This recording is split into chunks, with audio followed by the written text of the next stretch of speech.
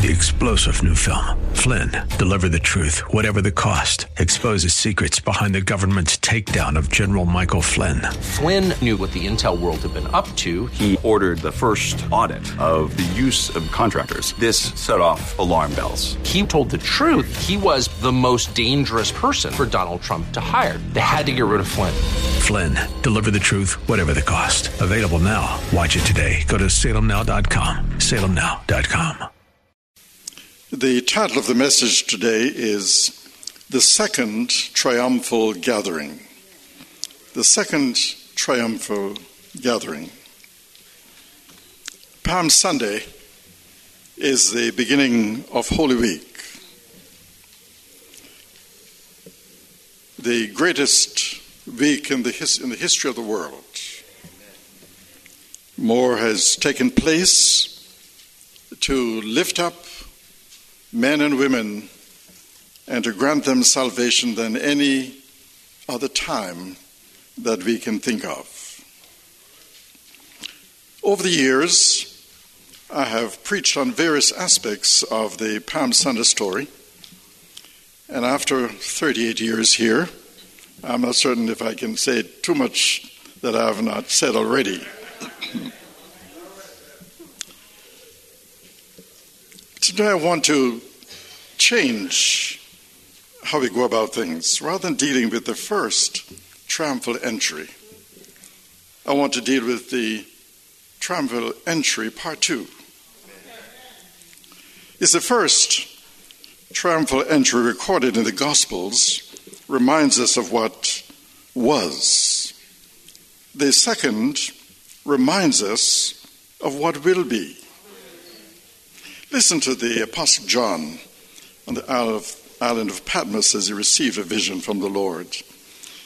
He says, after the vision of these things, I looked, and there was a great number of people, so many that no one could count them. They were from every nation, tribe, people, and language of the earth. They were all standing before the throne and before the Lamb, wearing white robes and holding palm branches in their hands. They were shouting in a loud voice, "Salvation belongs to our God, who sits on the throne, and to the Lamb." Like the first triumphal entry, or the first Palm Sunday, there are palm branches, cheers, and Jesus is in the center of it all again. But there are some differences. The first crowd was a mixture of believers and unbelievers. The second crowd will be made up of only believers and the angels. The first crowd looked forward to what might be. The second crowd looked at what is. The first crowd focused on the hope of temporal deliverance.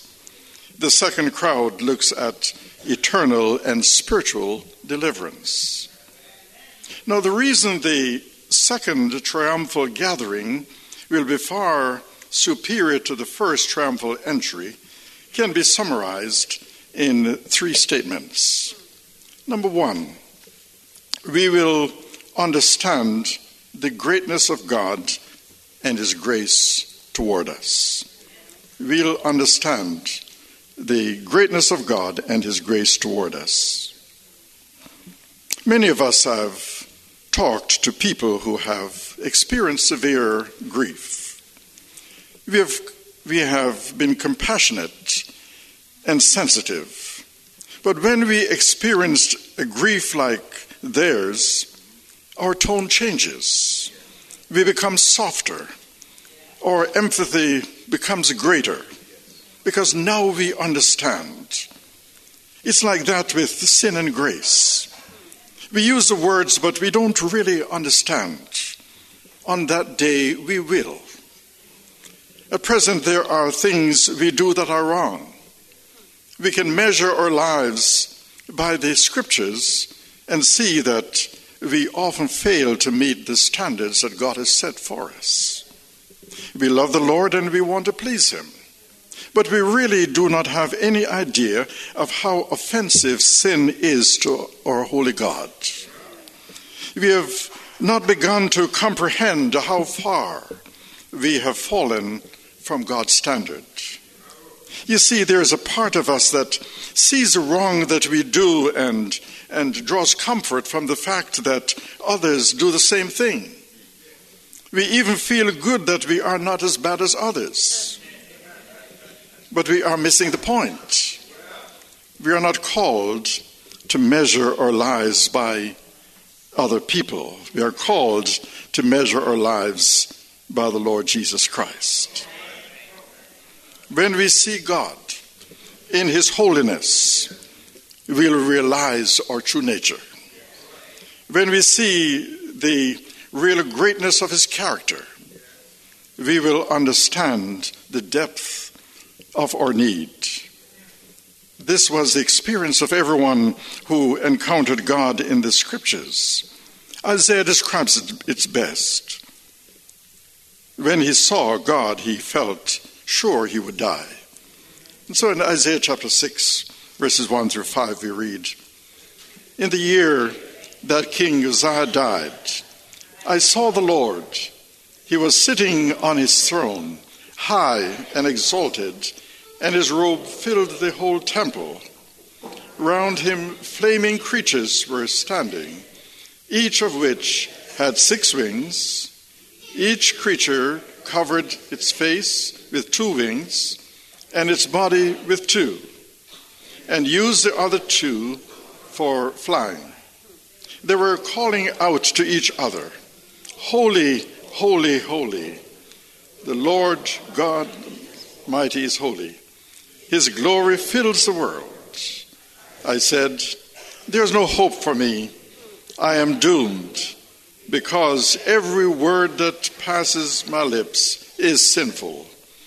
I am doomed because,'" let's go back over that. He said, there's no hope for me.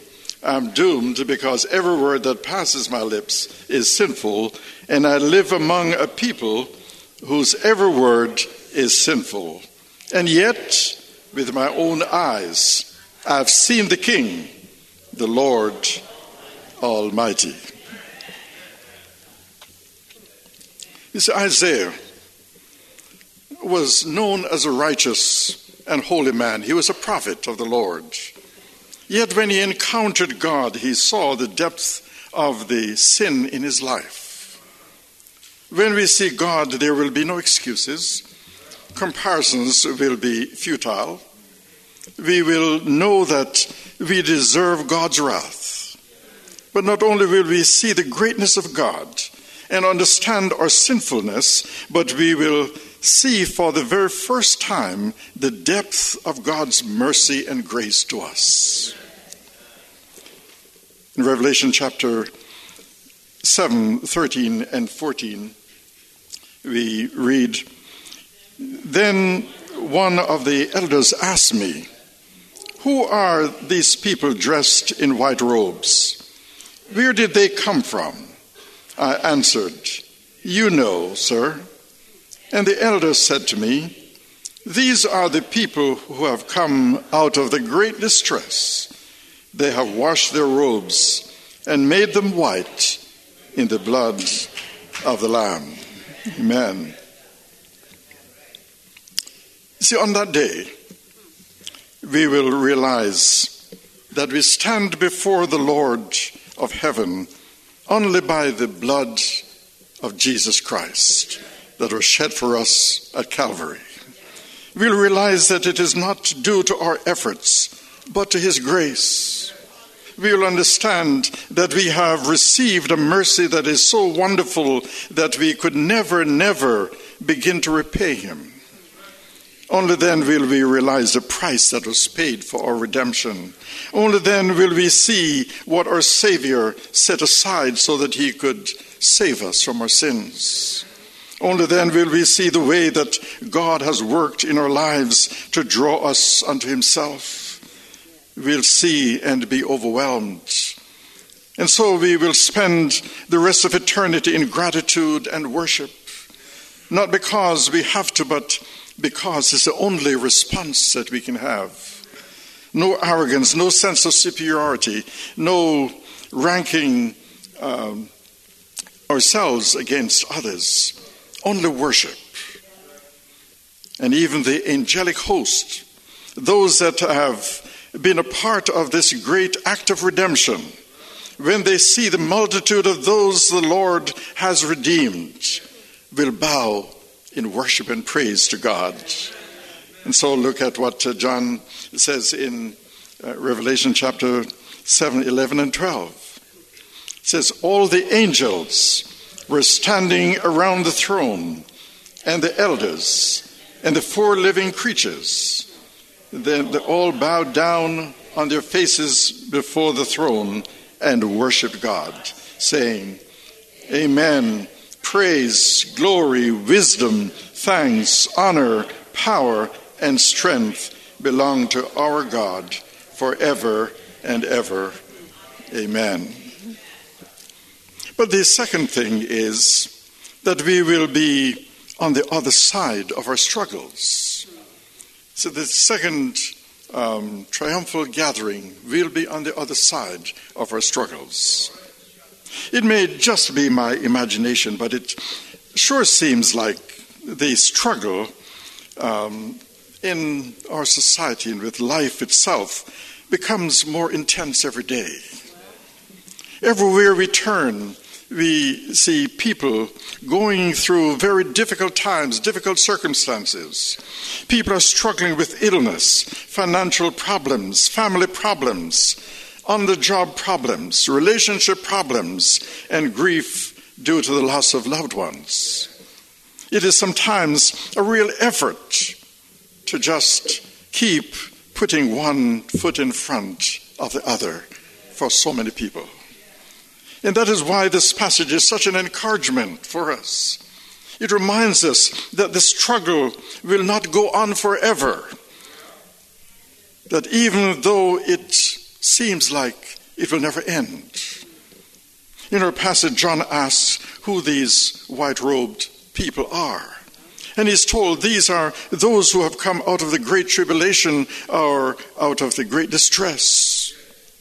He said, these are the ones who have survived the trials of life. These are the ones who have remained faithful, even though life was painful and hard. These are the believers who kept the faith. This picture gives us strength and helps us to keep on keeping on. It is tough to keep going if you don't see a purpose to what is going on. In fact, I've heard that one of the most devastating punishments in a concentration camp is when the captors make their prisoners do meaningless labor. They may have to move a pile of rocks from one spot to the other, and all day they are doing this. It is labor without a purpose, and eventually it eats away at a person's willingness to go on, and sometimes they just want to end their lives. Life can be like that. We face obstacle after obstacle. We get through one operation and another is waiting. We pay off one debt and another makes its claim on us. We get one child healthy and the other gets sick. We cross off one item from our to-do list and add 3 others. We survive one crisis and another wave of trouble washes over us. I've always wondered why people run marathons. Most know they have no chance of winning. During the race, they encounter cramps, they battle exhaustion, and at times dehydration. They spend months punishing themselves and depriving themselves in preparation for this long, exhausting run. Why? Most tell us that it is because of the joy and satisfaction that comes when you cross the finish line. It is not the winning, it is the surviving and conquering that brings joy. Now, that description does not really inspire me to take up marathon running. But it does help me to understand what it will be like in heaven. We run now for the glory of finishing the course. And the Apostle Paul himself said in 2 Timothy chapter 4, 7 and 8, I have fought a good fight. I have finished the race, and I have remained faithful. And now the prize awaits me, the crown of righteousness that the Lord, the righteous judge, will give me on that great day of his return. And the prize is not just for me, but for all who eagerly look forward to his glorious return. Amen. You see, Paul does not say it had been easy. You see, it was a fight, but he's still standing.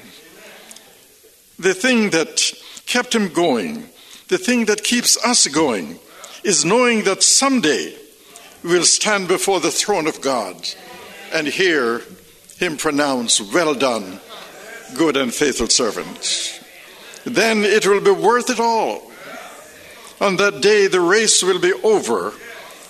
We will have crossed the finish line. And as we run the race of life, we need to keep that day in our minds to motivate us.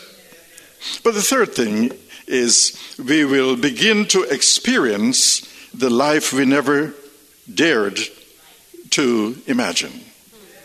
We'll begin to experience the life we never dared to imagine. Listen again to John in Revelation chapter 7, 15 through 17. And the one who sits on the throne will be present with them. Those people will never be hungry again, and they will never be thirsty again. The sun will not hurt them, and no heat will burn them, because the Lamb at the center of the throne will be their shepherd. He will lead them to springs of water that give life, and God will wipe away every tear from their eyes. But also, notice there are similar words in Revelation 21, verses 3 and 4. It says, I heard a loud shout from the throne saying, look, the home of God is now among his people. He will live with them, and they will be his people. God himself will be with them. He will remove all their sorrows, and there will be no more death or sorrow or crying or pain, for the old world and its evils are gone forever. See, do you hear what is being said? There's coming a day when we will no longer hunger or thirst for more. We will no longer battle the forces of nature. There will be no more tornadoes, no more hurricanes, no more earthquakes, no more winter storms, no more mosquitoes or flies. Nature will only yield joy. We will no longer have reason to cry except for joy. No more sorrow, no more disappointment, no more devastating losses, no more bullies. We will never have to bury someone we love again. We will know forgiveness, not only being set free from punishment, but we will also be set free from the memories of what we have done. The scars will be healed. The guilt will be silenced. The stain will be gone. Oh, what a day that will be. You see, there will be no more cancer, praise God. No more arthritis. No more Alzheimer's. And no more flu. There will be no need for eyeglasses. No need for walking canes. No need for dentures.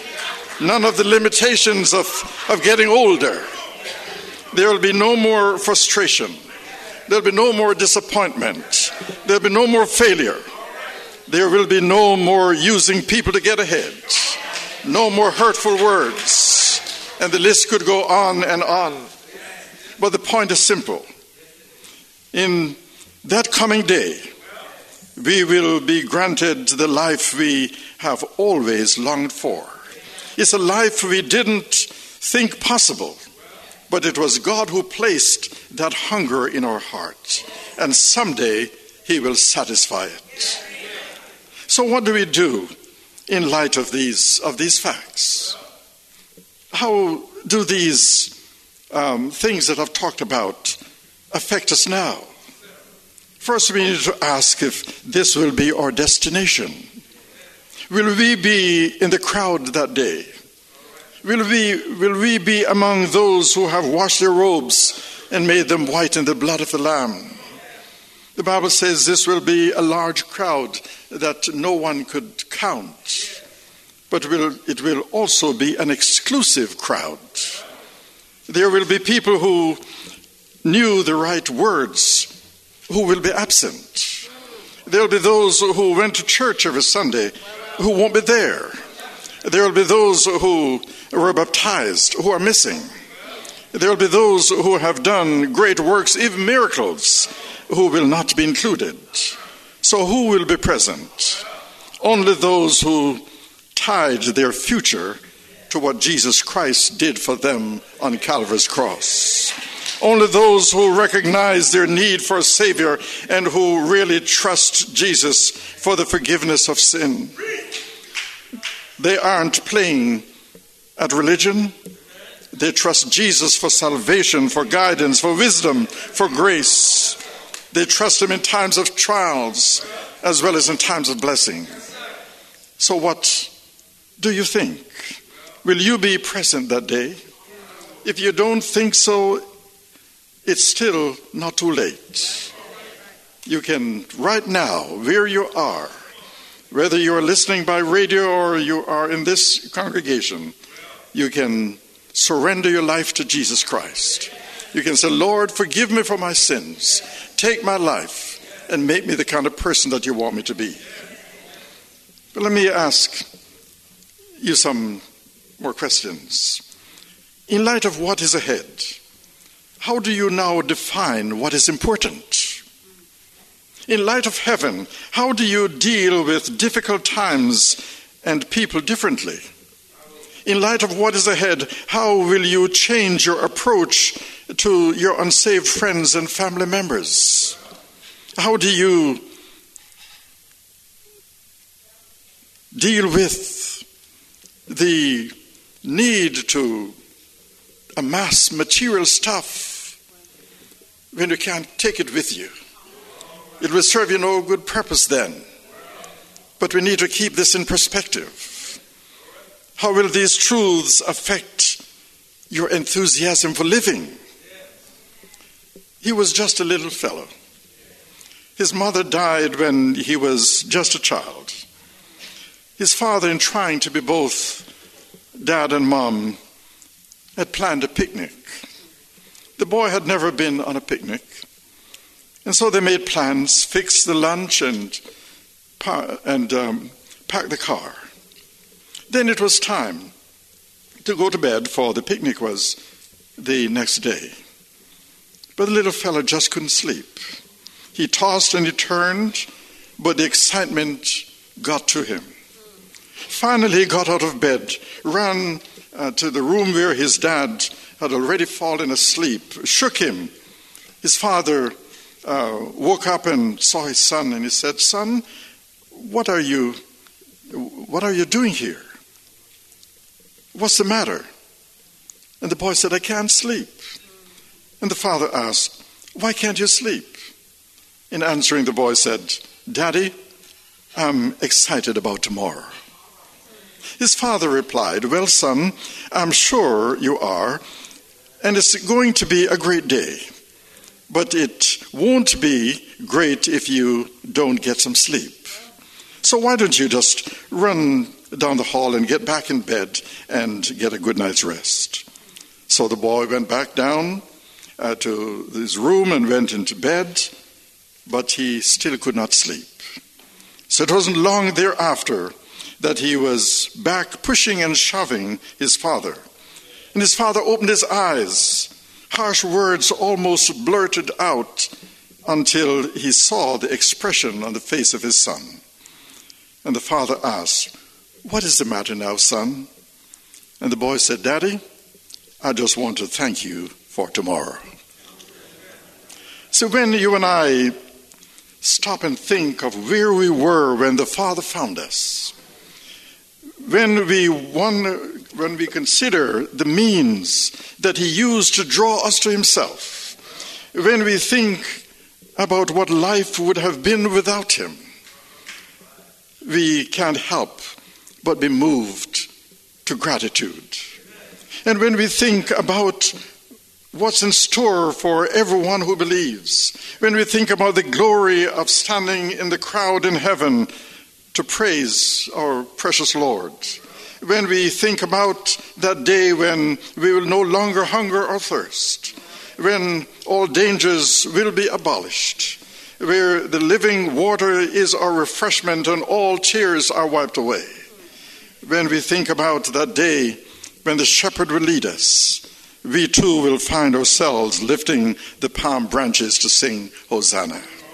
And every now and then, we will find ourselves swept up in the wonder of anticipation.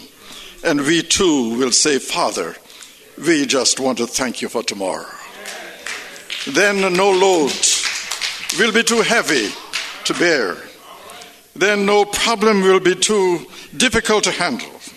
No job will be too difficult to perform. No obstacle will be too big to overcome. And no hardship will be too rough to handle. As the hymn writer says, "Oh, I want to see him.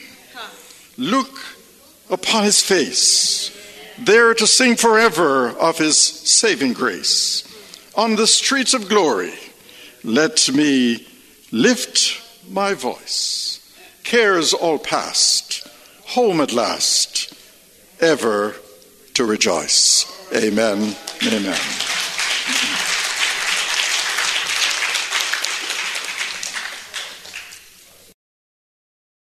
Three-star General Michael J. Flynn, head of the Pentagon Intelligence Agency, knew all the government's dirty secrets. He was one of the most respected generals in the military. Flynn knew what the intel world had been up to. He understood its funding. He ordered the first audit of the use of contractors. This set off alarm bells. The explosive new documentary, Flynn, Deliver the Truth, Whatever the Cost, uncovers the facts behind this scandal. Flynn told the truth. He was the most dangerous person for Donald Trump to hire. I find out the worst enemy that I'm going to face in my life is right here in America. They took my assessment and they wanted me to change it. And I was like, I'm not changing it. They had to get rid of Flynn. With in-depth interviews, archival footage, and never-before-seen personal records of the man behind the headlines. I just felt like I was drowning. Flynn, Deliver the Truth, Whatever the Cost. Available now. Watch it today. Go to salemnow.com. salemnow.com.